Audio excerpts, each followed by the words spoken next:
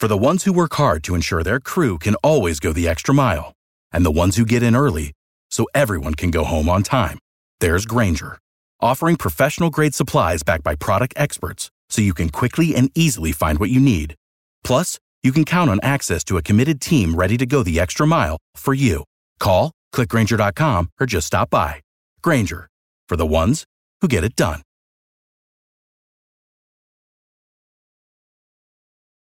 Every team, every topic, everywhere. This is Believe.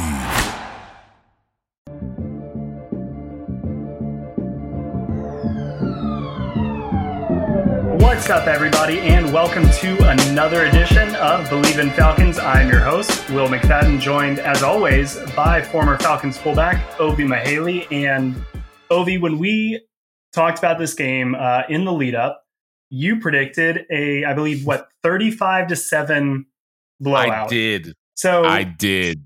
I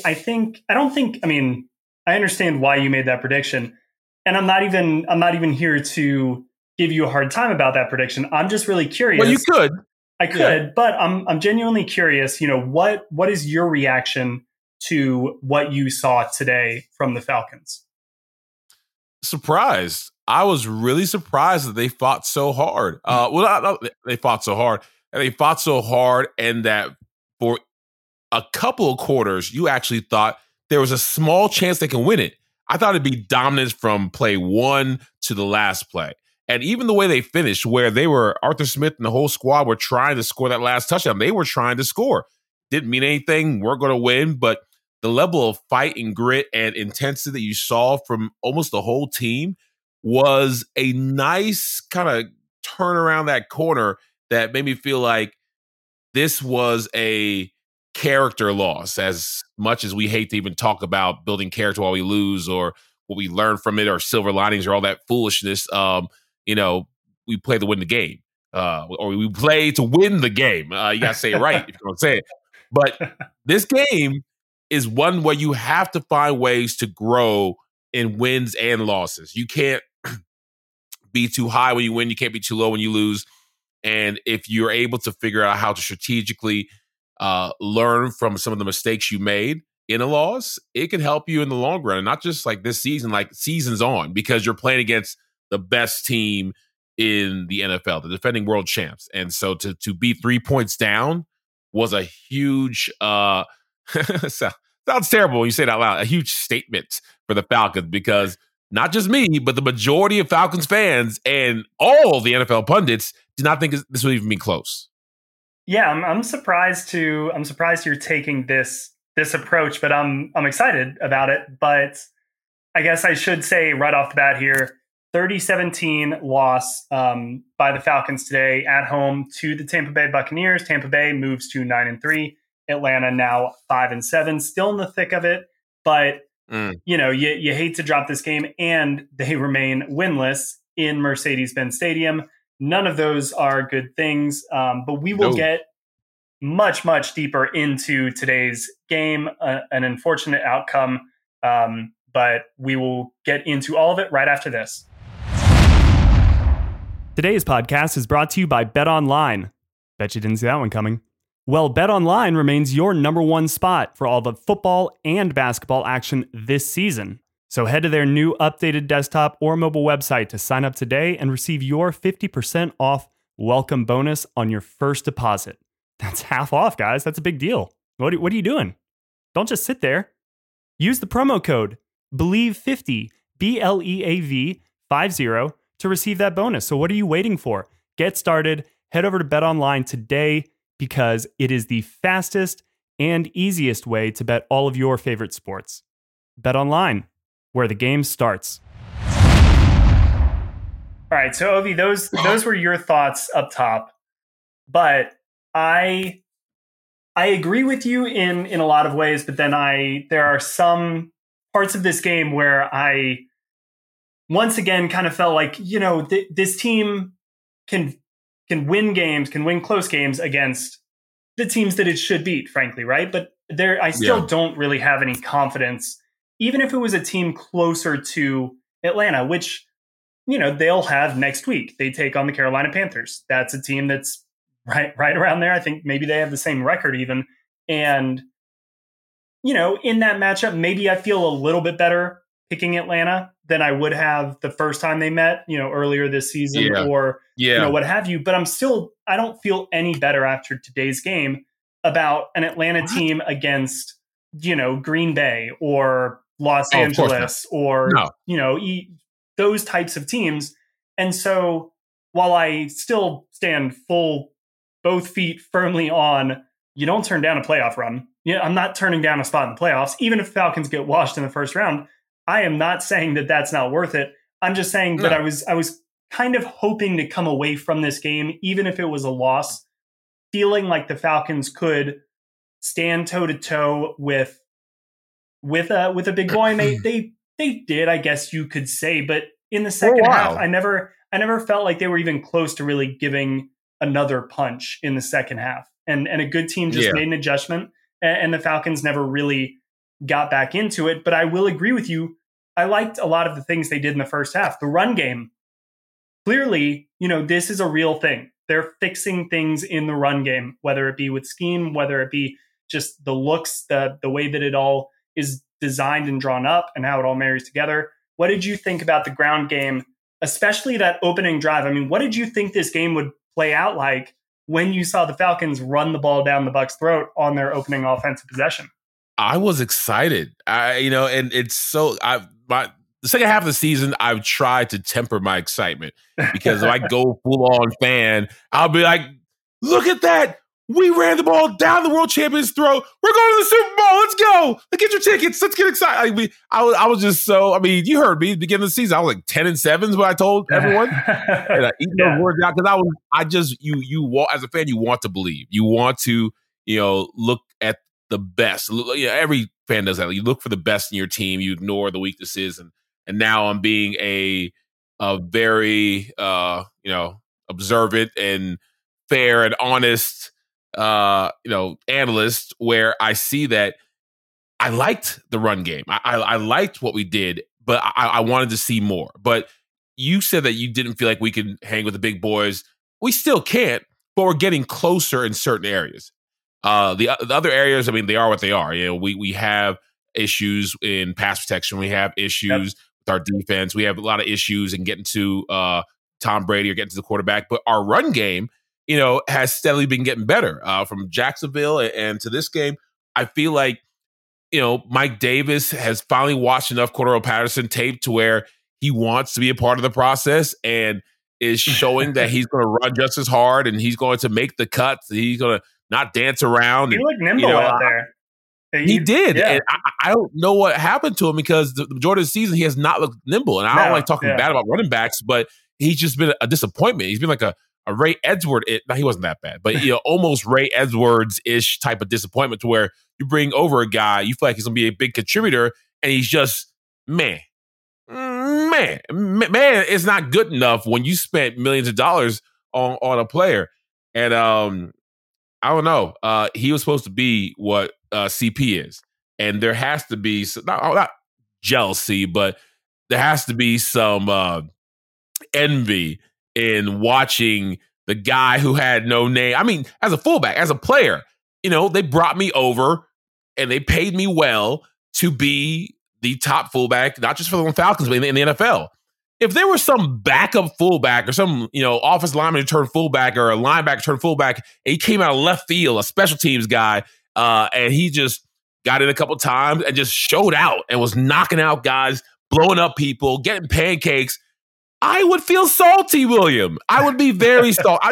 Don't forget that. I would be pissed because that's my role. That's my job. At the same time, I'd have to watch film, look in the mirror and say, he got that because he produces. That's what Mike Davis has been doing all season long. And I know he wants to get back into it.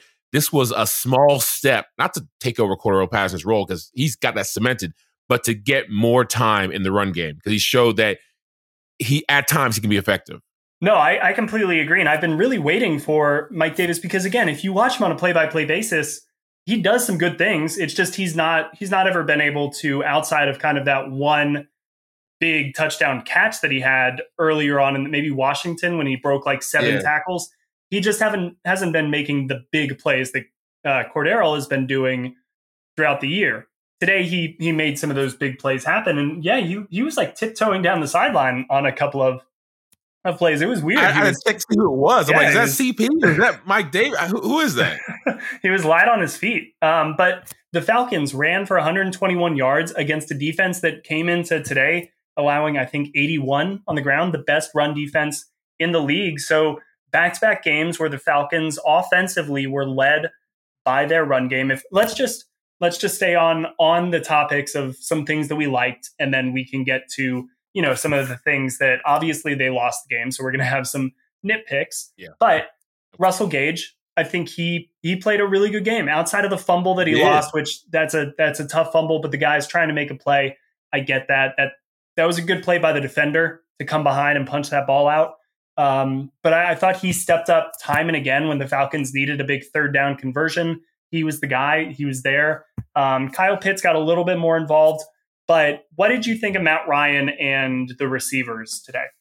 I thought that I was, watching a inspired receiver group or inspired team altogether. Again, the execution wasn't quite there, but just with the play, you can tell when a team has a different mindset. They've turned it up a couple of notches. They turned it up to the playoff level.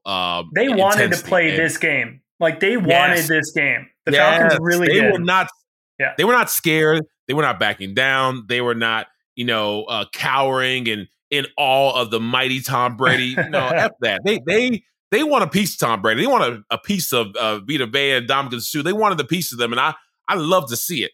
Now, it'll always come back to talent. We don't have the talent, even when we're all hyped up and excited to really compete on those levels. And even places where we do have the talent, they don't show up all the time like they should. But I still do like what Matt Ryan and receivers are doing, and Russell Gage showing that, he can be a baby Calvin Ridley. Like he was, at times Calvin Ridley-esque when he was, contorting his body in the air, catching balls behind him, big third downs coming up in the first half. The second half was rough for everyone. But I was really excited to see, the whole team, and Matt Ryan is going to be consistent. That fire that he has, the fact people doubt him is going to happen because we're losing. But someone who played, 4 or 5 years with Matt and got to see him up close in person and understood exactly his intensity, his preparation, and his just unshakable desire to win. Yeah. I know that he is constantly harping on the offense and that whole team about how you can't ever not put your best out on that field. I don't care what you're dealing with. I don't care what's going on. I don't care where it is in the season. You have to play every game, and it's the biggest cliche in the world, like it's your last game. Like the last game I played hard, and I try to play every game like it's my last game. But when it's actually your last game, Detroit Lions, 2011, third quarter, like my last time playing in the regular season, I really wish and feel like I could have put a little bit more that quarter. I could have done a little bit more that season. I could have done a little bit more. And you don't want to ever have that regret. You want to always know that you put your best out there. And it seemed like every player had that mindset. That's a good point. And I think maybe I should give them credit for, because you're right. Like that was something tangible. And I could feel it as well, as they wanted to be out there. They were not scared of this team. Now, we can quibble with the execution. You can quibble with some of the penalties that happened. I mean, the offensive line play.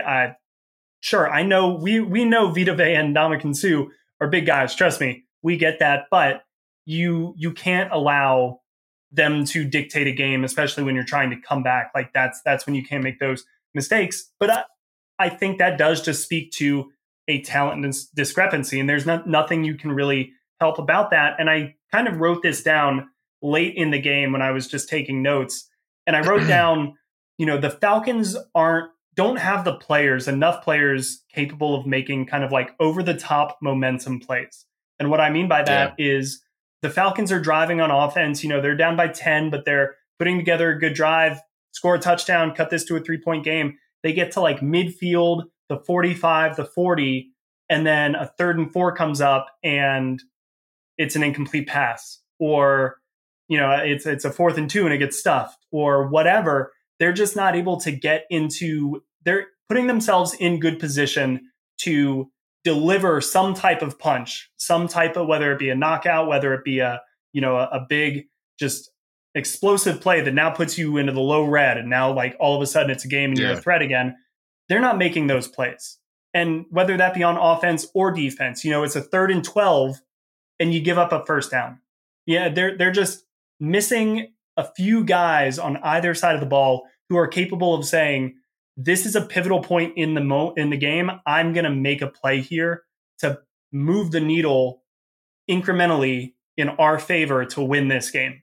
And that's just kind of where the Falcons are at. And that's understandable. Again, there's not really anything they can do about it right now. I think the coaching staff did a pretty good job today. I think they had a good game plan coming in, and it was a 1-score game going into the fourth quarter. I mean, like that's, or at least a 10-point game going into the fourth quarter. Like that's where they wanted it to be. Yeah. One player who did make one of those momentum swinging plays, Marlon Davidson, he was really the one bright spot on defense. So let's big man touchdown. Let's give him some love before we pivot to some of the bad stuff. What do you think of that? Oh my! See, it's that type of stuff that every team has to have in order to win games. Yep. If you don't have just undeniable talent on your team throughout offensive, defense, first, second string, multiple levels. If you're a team like ours, we've said it all year, you need some of the role players to step up. Like I would love if Tajay Sharp just had a game. It's like went off. It was like, hey, this is my field. I'm big dog out here. I'm out here catching touchdowns, doing one-handed catches. I would love if and that'd be great. Marlon. It'd be wonderful. Like, but you need a guy like Marlon Humphreys to come out there and just do something that no one expects him to do. I couldn't believe Tom Brady didn't see that. They showed the replay so many times. I was watching Tom's eyes. I was like, what was he thinking? No, go. Here's what he was thinking. He did not know who the hell Marlon was. He didn't know who he was, didn't care who he was. Probably this, second, maybe third string type, a defensive lineman on most teams. He was like, I'm not, you're not Michael Strahan. You're not, he literally can't see you unless you're a certain degree, unless he respects you a certain amount. You're literally blind to him. That's what some of these superstars work. But he didn't expect that the speed, the intelligence, the ball awareness, all the things that allow the interception to occur. He didn't think that Marlon could even do that. And so that's why I think it's a huge secret weapon for us to have all these guys who have talent. They're in the NFL. They have talent, but being able to pull that talent out of themselves and to show it on game day when the lights are the brightest. And Marlon did that. I was so happy for him. I mean, I was yelling at my TV and the arms were up and like the whole Falcon faithful, we were just going bananas. And then I think that was what cut us at 3 points. And we're like, right before the half. We might win this. There's a chance. It got exciting.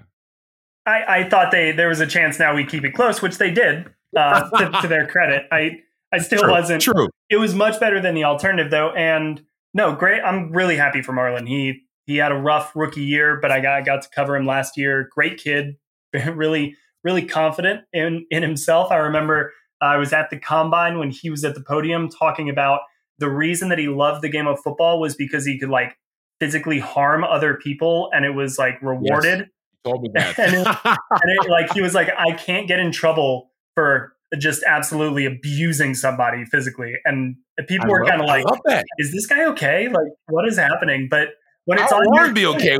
When it's on your team, team, that's the stuff you love. Yes. And so we need some crazies. I'm really excited for Marlon after dealing with an injury all last year. You're right. The defense needs more players like this. Grady Jarrett, frankly, didn't really come on until it was that Super Bowl game, 3 sacks. That was the end of his second season. And, that's when he really kind of took that next step as a player. It's late in Marlon's second season. So it's a big adjustment on the defensive line as well. And we always talk about the offensive line and the adjustment from college to the pros. It's not easy to go from college to be 22 years old. And now all of a sudden you're going up against, a double team that consists of 2 6'6", 355-pound guys. Like that's hard. Yeah. So Marlon, that's a great sign for his development. But let's talk about some of the negatives here. because outside of that play by Marlon, just an absolute zero from the defensive line today. I think I saw there was one quarterback hit on Tom Brady, and as he did in the first game, absolutely carved up the Falcons. He threw the ball 51 times, completed or gained 368 yards through the air, 4 touchdown passes, the 1 interception to Marlon Davidson. But what do the Falcons have to do against, because the issue with somebody like Brady, if you blitz him, he's too good. He knows where to go with the ball. He'll get it out quickly, and he will eat you alive with the blitz. But the Falcons don't have a pass rush. So it's kind of a catch-22 here. What did you see, and did you think the Falcons at least tried to do something to get Brady off his spot, or did you think they just sat back and tried to cover as much as possible? They sat back and tried to cover it, and it didn't work. You know, you have Gronkowski and Mike Evans and Chris Godwin just, being elite specimens of pass catching. 15 catches for Chris Godwin today. The size, the speed, the football IQ, we had no one on defense to really counter that. Now, I love AJ Terrell, but he can't play all the positions. He can't, be every secondary position. I still think he's talented. I still think he's going to be a great piece for our defense. But we know that we cannot get to Tom Brady with our 4 down linemen or with our just a regular rush. It's not going to happen. Even if we add somebody, throw Foye in there, throw Dion in there, we're still not getting to him because his offensive line were specifically constructed in order to protect Brady. That is the number one goal for them. Unlike our Matt Ryan, they actually protect their quarterback. And it was a difficult thing to where, like you mentioned, even if we send the house, Brady's going to get rid of it, knows all the hots, the audibles, the routes to go to, the checkdowns, and we won't get there. The only way Tom Brady's been beaten from the Giants Super Bowls and other teams is when he gets manhandled. The defensive linemen beat their one-on-ones and they get in Brady's face, and we still have all our defensive backs to cover. Those are only situations where you have a chance. If not, he's too good. Yeah, I think there was the broadcast brought up the point where Dean Pease, I guess, in talking with him in the week leading up to the game, Dean Pease mentioned, and they quoted him saying that Brady always has the chalk last. And what he meant by that was whatever he draws up defensively, Brady then gets to see it before he snaps the ball, and he gets to diagnose it. It's a metaphor. He's going up to the chalkboard, you give him the chalk, he gets to basically say, here's how I beat this. And he just does that with his head. He makes those calls. And to me, that almost, and obviously I don't think Dean Pease meant it this way, but it reads a little bit like a defensive coordinator kind of throwing his hands up in the air and saying, like, against a guy like this, like, what really can I do? Because he's got the opportunity, but it also speaks to, again, that talent discrepancy, because the Bucs came into this almost like they had checkmated the Falcons before either team set foot on the field. And in a lot of ways they did, because they were not afraid in any way, shape, or form of Atlanta's pass defense. And that consists of both their coverage and their pass rush. And they knew if you blitz us, Tom's going to beat you quickly, and we're going to possibly get some explosive plays out of that. And if you drop back, you don't have a good enough pass rush to affect Tom, and he's going to sit back there for 5 seconds, and he's just going to find the open guy, and we're going to beat you like that. They threw the ball 51 times. They came out and threw it, I think, 13 out of their first 15 plays. This was their game plan, and they executed it pretty well. I mean, the Falcons couldn't do anything to stop them. Here's the funny thing, Will. You would typically say, you know what? The Falcons did an amazing job with the run defense. They held the Bucs to like, 40, 50, 60 yards? 57. Like it was 57 yards. That's amazing. The Falcons need to be, given participation trophies and everything. But they did that because the Tampa Bay Buccaneers are ranked 31st in rush attempts. They don't need to rush. They don't want to rush. They don't have to rush because they have, like I mentioned, Godwin and Gronkowski, Mike Evans, and all the other superstars in the receiving core. And they have Tom Brady, the literal GOAT in the NFL right now. And they have, no concern if you're getting excited about holding them to 57 yards because they're carving you up for as many yards as they want in the air. So, like we mentioned, like you just mentioned, it's just a situation to where Tom has to chalk last, and Tom's going to do whatever the heck Tom wants to do, especially knowing that his guys are going to beat your guys 99 times out of 100. If you guys the reason that Tom Brady is actually the greatest football player of all time, he came up in an era that was as old school as possible. It was heavy formations, I formations, run the football. The quarterback is a game manager. You're going to throw the ball 18 times a game and complete 12 of them for 210 yards. He is now the game's best 7-on-7 quarterback. In an era where Patrick Mahomes grew up 7-on-7 camps, playing baseball, doing all these other things. Like Tom Brady did not have the background that these guys have of throwing the football 1,000 times over the summer, just at all these 7-on-7 camps. And he's the best 7-on-7 quarterback in the league right now. That's insane to me. The Bucs are just so good that they're like, all right, Tom, you have the ball in your hands 50 times, and they're as efficient as can be. It's incredible. He is so good to watch. Let's flip sides of the ball. Talk about the Falcons' offensive line. Really, really tough day for them. I think that we're seeing that they're capable of playing well, but like the rest of this team, when they go up against the best of the best, they can't handle it one-on-one. We know that Todd Bowles likes to send extra pressure. He gives a lot of teams fits. I mean, to Atlanta's defense, but they just had no chance. And once Atlanta got into some obvious drop back situations in the fourth quarter, it was game over. I mean, they're just not equipped to play that game. That's not what they want to do. But what was your evaluation of the offensive line? My evaluation was that, I like the fact that, Matt Hennessy was very upfront about the mistakes that were made, and they're going to address them, and they got to play better. And the same old tired lines they've been saying all year long. It drives me insane. And during the Dan Quinn era, I wasn't playing then, but just don't you get tired of making excuses? I would think, I know you have to say something. You have to go to the podium. When you use the same excuses, we got to play better. It's our fault. We got to keep Matt clean. Matt. If I was Matt Ryan, quarterbacks in general, but Matt Ryan has to have a happy place he goes to where he wants to dog cuss these offensive linemen who are supposed to be NFL caliber, and they are getting him hit, sacked, hurried, just pressured more than anyone else in the league. He's like, wait. It's insane. Yeah. Thomas Dimitroff, Terry Fontenot, GMs, you see me, right? I can be a potential Hall of Famer if I have an offensive line. You see what I've done when I've had good offensive line and good, pass blocking.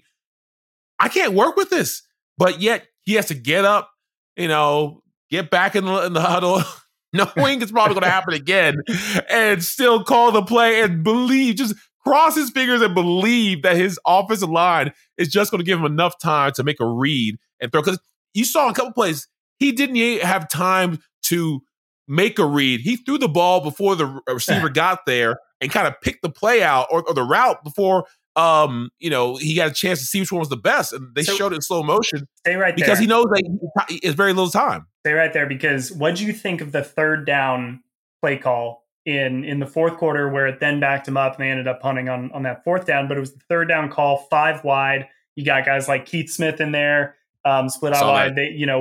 What do you think? Ran I think slants. Matt got sacked or had to throw it away. I can't remember. I think it was sacked. What do you think of that decision? I mean, I understand what they're trying to do there, but would you have liked to see them at least have somebody in the backfield to have the threat of the run? I would like them to have done something that would given Matt Ryan an extra defender to protect him. And if no one comes, get out into the flat, get into the check down. But that's the way I'm not an offensive coordinator, but I just feel like having a running back there gives you somebody that worst case scenario, they're bringing everybody. Running back has a route. He'll stop his route because first things first, right, protect the quarterback. But with Keith Smith out there, and I know this from being a fullback that's gone out to the wings to have the threat of me running a go route, all 255 pounds of me running a go route on a linebacker or DB.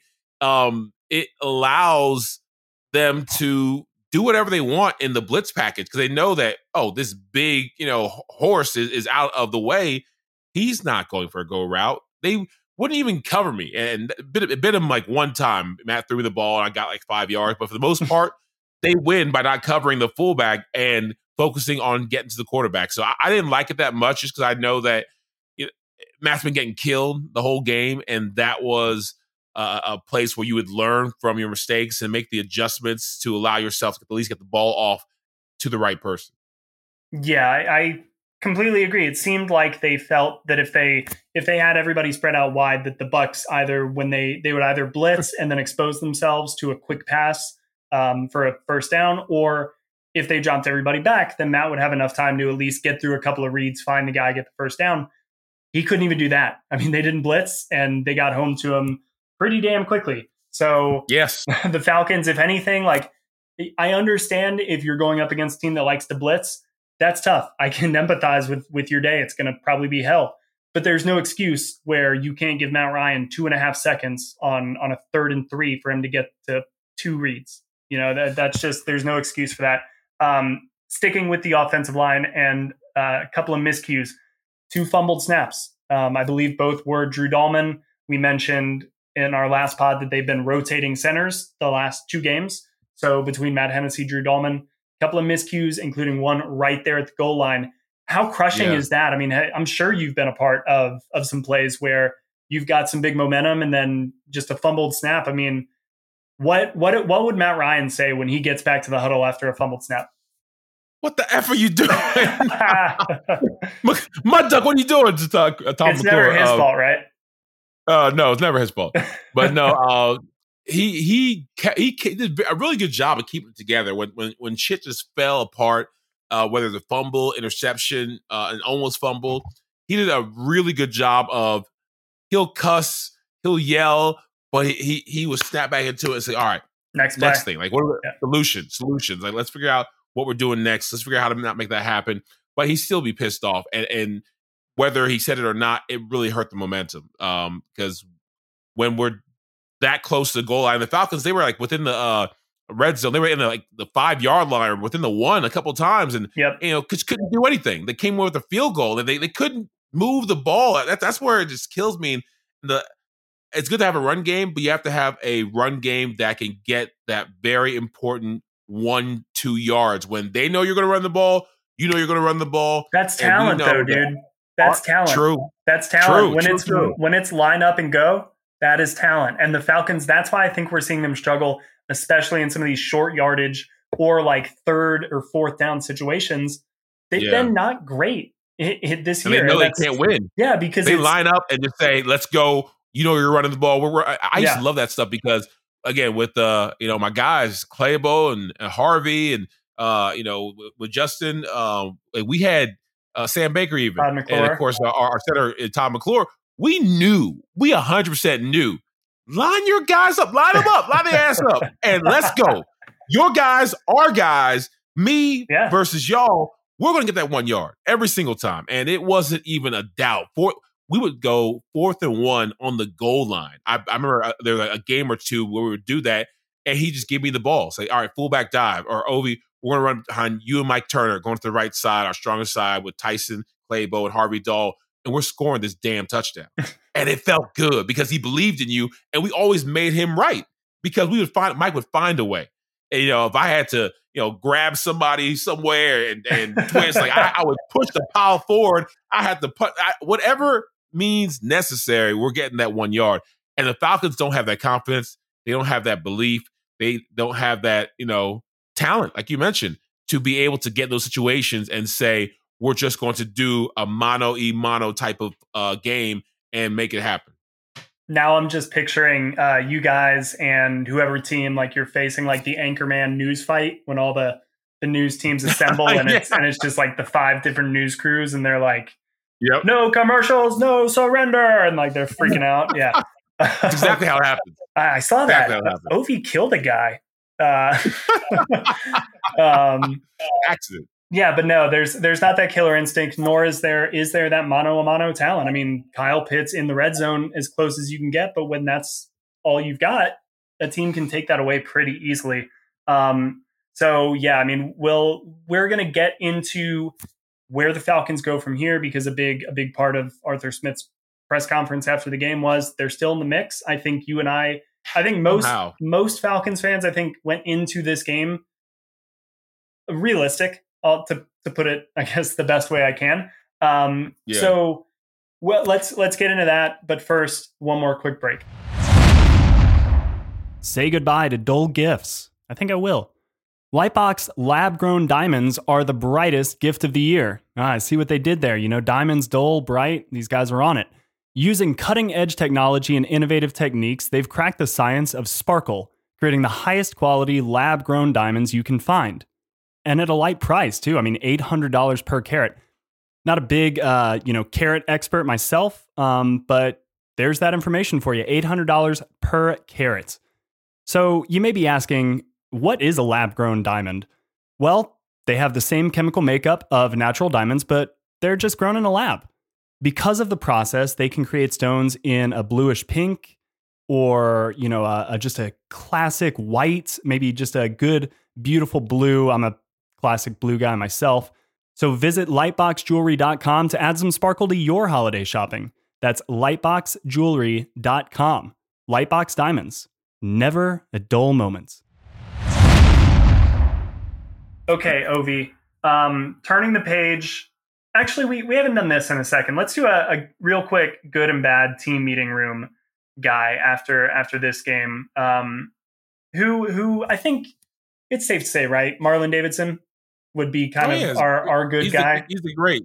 Yeah. He's the one that you got to go to because first big play of his career, it's about being able to play big in the moment, because you can be a good player, but if you don't play good on Sundays, if you don't play good on that fourth down, if you don't play good when the team needs you, because there's a collective, just a certain type of feeling you get when you say someone has to make a play. Someone has to make a play. Oh shit, I have to make a play. Yeah, and I can make that play. And being on the lookout for any way you can really change the game, be a playmaker, a game changer, as they say. And Marlon turned that switch up. He ratcheted it up and made that play. Was in the right situation, because he could have easily just knocked it down or tipped it or fumbled it, but no, he used those baby soft hands of his, grabbed that and took it in. So he's got to be, the guys who have a good team meeting room, even though they lost. He's going to get lots of love, and he has to take this and make it not a one-time thing, a flash in the pan, but something that is part of his Grady Jarrett-esque, rise to become an actual productive, consistent NFL player. Yeah, the challenge now, Marlon, is don't let this be your career highlight. Yes, let this be the habit. But I think the starkest example of kind of what you're talking about, where you got to make the play where it matters, is every preseason, every training camp, there's like 3 or 4 guys who are absolutely killing it in practice. Yeah, Eric Saubert was my go-to, and I used to get made fun of because I was ready to put a gold jacket on him during training camp for 3 training camps in a row. The dude would make every sideline grab, one-handed catches, corner of the end zone. I was like, how is this guy not like a Pro Bowler for real? I think he actually caught his first NFL touchdown pass last week, so congratulations to him. But good for him. He never really made those plays when he was given an opportunity in games. And it's like, that's when it matters. And so it's really good to see Marlon making that play when it matters against Tom Brady. I mean, against the very best of the best. You picked him off. You out-Brady'd Brady on that one. So good job by you. Bad locker room guy. I'm going to surprise myself here, and I'm going to say Jake Matthews, because he had a couple of false starts where they got penalized in the second half that turned out to be kind of some big drives and ended up costing them a little bit on there. And he's just too good of a player. He's a veteran guy, needs to be a leader on this team. Yeah. Too good. So that's one of those where, and knowing him, he'd probably stand up in the team meeting room and say, that's on me. I got to be better, guys. My bad. Because he doesn't make those mistakes very often. When he does, he's accountable usually. So Jake will learn from it. He'll get better. I don't think he makes those mistakes again, but they kind of cost the Falcons today. Yeah, they didn't they cost the Falcons this loss, and since they're supposed to act as one unit, I'd have the whole offensive line. They're the one guy that's going to have the bad locker room meeting or bad meeting on Monday, because you watch this film and it's hard to be told that you're getting your ass whooped every single time, almost every single time, and they try not to say this, but sometimes they just got to. Like, you're not good enough to play in the NFL, or they used to say this they have to deal with these guys the week after, so they try not to crush their spirit, because some of these guys are snowflakes, and it's not like back in my day they will just crumble, and people, whether right or wrong, PC, like, coaches have to be more aware of these guys' mental acuity and whatnot. But back in my day, they would really just crush you and talk about, are you even able to compete in the NFL? Do you belong here? Keith Smith, the special teams coach, you've seen some of his stuff at Hard Knocks. Like, that guy would make grown men cry. And we had coaches just like Keith. Keith Armstrong. Yeah, sorry. Yeah. We had coaches just like Keith that would be very brutal in showing that film, slowing it down, and watching you just get crumpled by a defender or by the opposing team, and just get embarrassed. And they'd show that over and over and over again and ask you, do you think you're good enough? And before you answer, it's like, you're not good enough. That's not good enough. You can't. I was like, ooh, dang, wow. And they will spend like a whole 5-10 minutes ripping you a new one. So I don't know if, I've been out of the league for 10, 11 years. I don't know if they're still doing that, but if they are, then the offensive line deserves all that and then some, because game after game, not being able to make the run game work and getting your run back beat up, that's one thing, and they've gotten better about that. Run game's moving, but not protecting your quarterback, who doesn't have the frame of Cordarrelle Patterson or Mike Davis, doesn't have the bigger pads to protect himself, and is usually being hit when he's not looking, is unacceptable. Yeah, and you're right. Yeah, I probably should give it to the entire offensive line. I may be overly nitpicking a couple of penalties when maybe I should be focusing on a couple of sacks that were given up by a couple of guys on the interior of that offensive line. So good call by you. Yeah, probably the offensive line as a whole deserves a shout out there. All right, let's quickly talk about where the Falcons can go from here. So the last time we kind of did a big picture thing was after the Patriots game. They've now gone 1-1 since that Patriots game. But up next, they've got an away game against the Panthers. Then they are on the road again against the 49ers, home against the Lions, who won their first game today, surprisingly. Yay. So, yes. Then they're on the road against the Buffalo Bills and return home to close out the season against the Saints. A couple of winnable games in there, a couple of probably hard-fought games, and one against the Bills that probably seems like a long shot. You're shaking your head, Ovi. Yeah. I take it you don't feel too confident about the Falcons down that stretch. I mean, I want them to finish strong. There are a lot of fans who want the season just be over with so they can get to the draft and they can, move on, because boo to those fans, I say. Yeah. I understand why they think that. I feel like, just like this game, like there's a couple things that you were able to glean from it to make it to where you feel like they're going to incorporate this into their overall being, their psyche, their team mantras, just the experience. So I feel like these last 5 games, they seem daunting, just because we know who the Falcons are, and the Bills we know is not going to happen. The 49ers, I mean, the rest of them we can squeak by, because if we can play the Tampa Bay Buccaneers and be down by 3, I feel like we can go toe to toe with almost any team. We did that with lots of mistakes, so we can go toe to toe with almost any team. But it's about being able to win, being able to make the plays when it matters. So I feel like it would be nice. In fact, I really want them to squeak into the playoffs, just because. And I'm not going to get my hopes up that anything can happen once you get into the playoffs, like the Hawks and the Braves. But I just want to give the whole team that playoff experience, because next year I'm going to expect them to get to the playoffs. I'm still not, expecting Super Bowl, but I'm expecting them to get to the playoffs and win a game or two, definitely. So we'll see what happens, but I don't feel that great about our chances.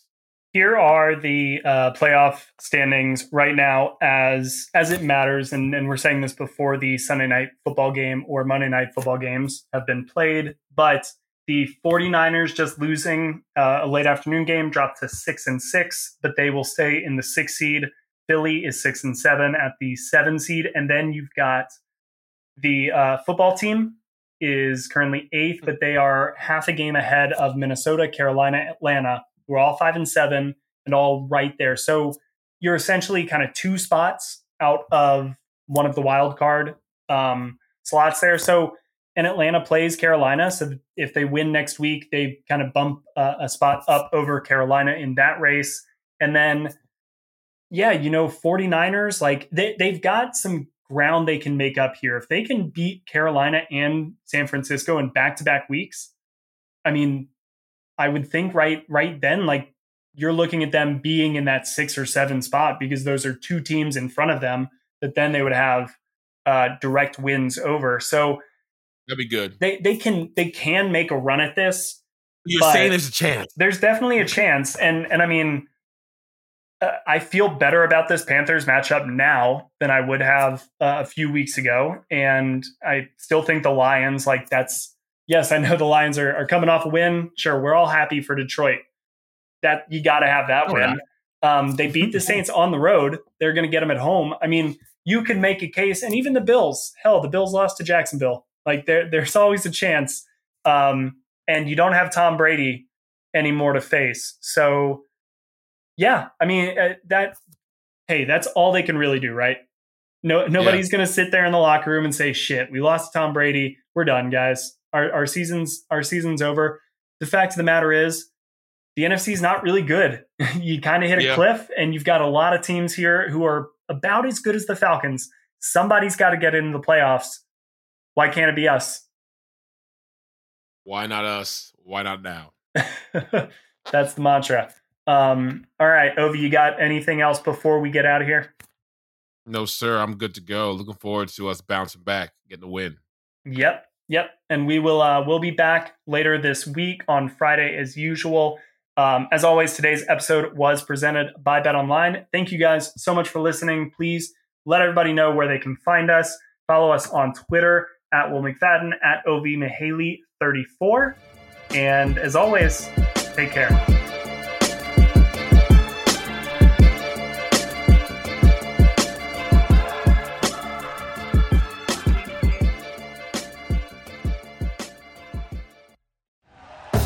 Thank you for listening to Believe.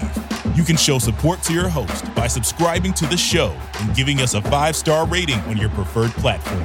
Check us out at Believe.com and search for BLEAV on YouTube.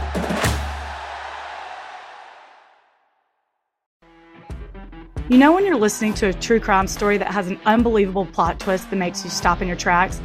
That's what our podcast, People Are the Worst, brings you with each episode. I'm Rachel.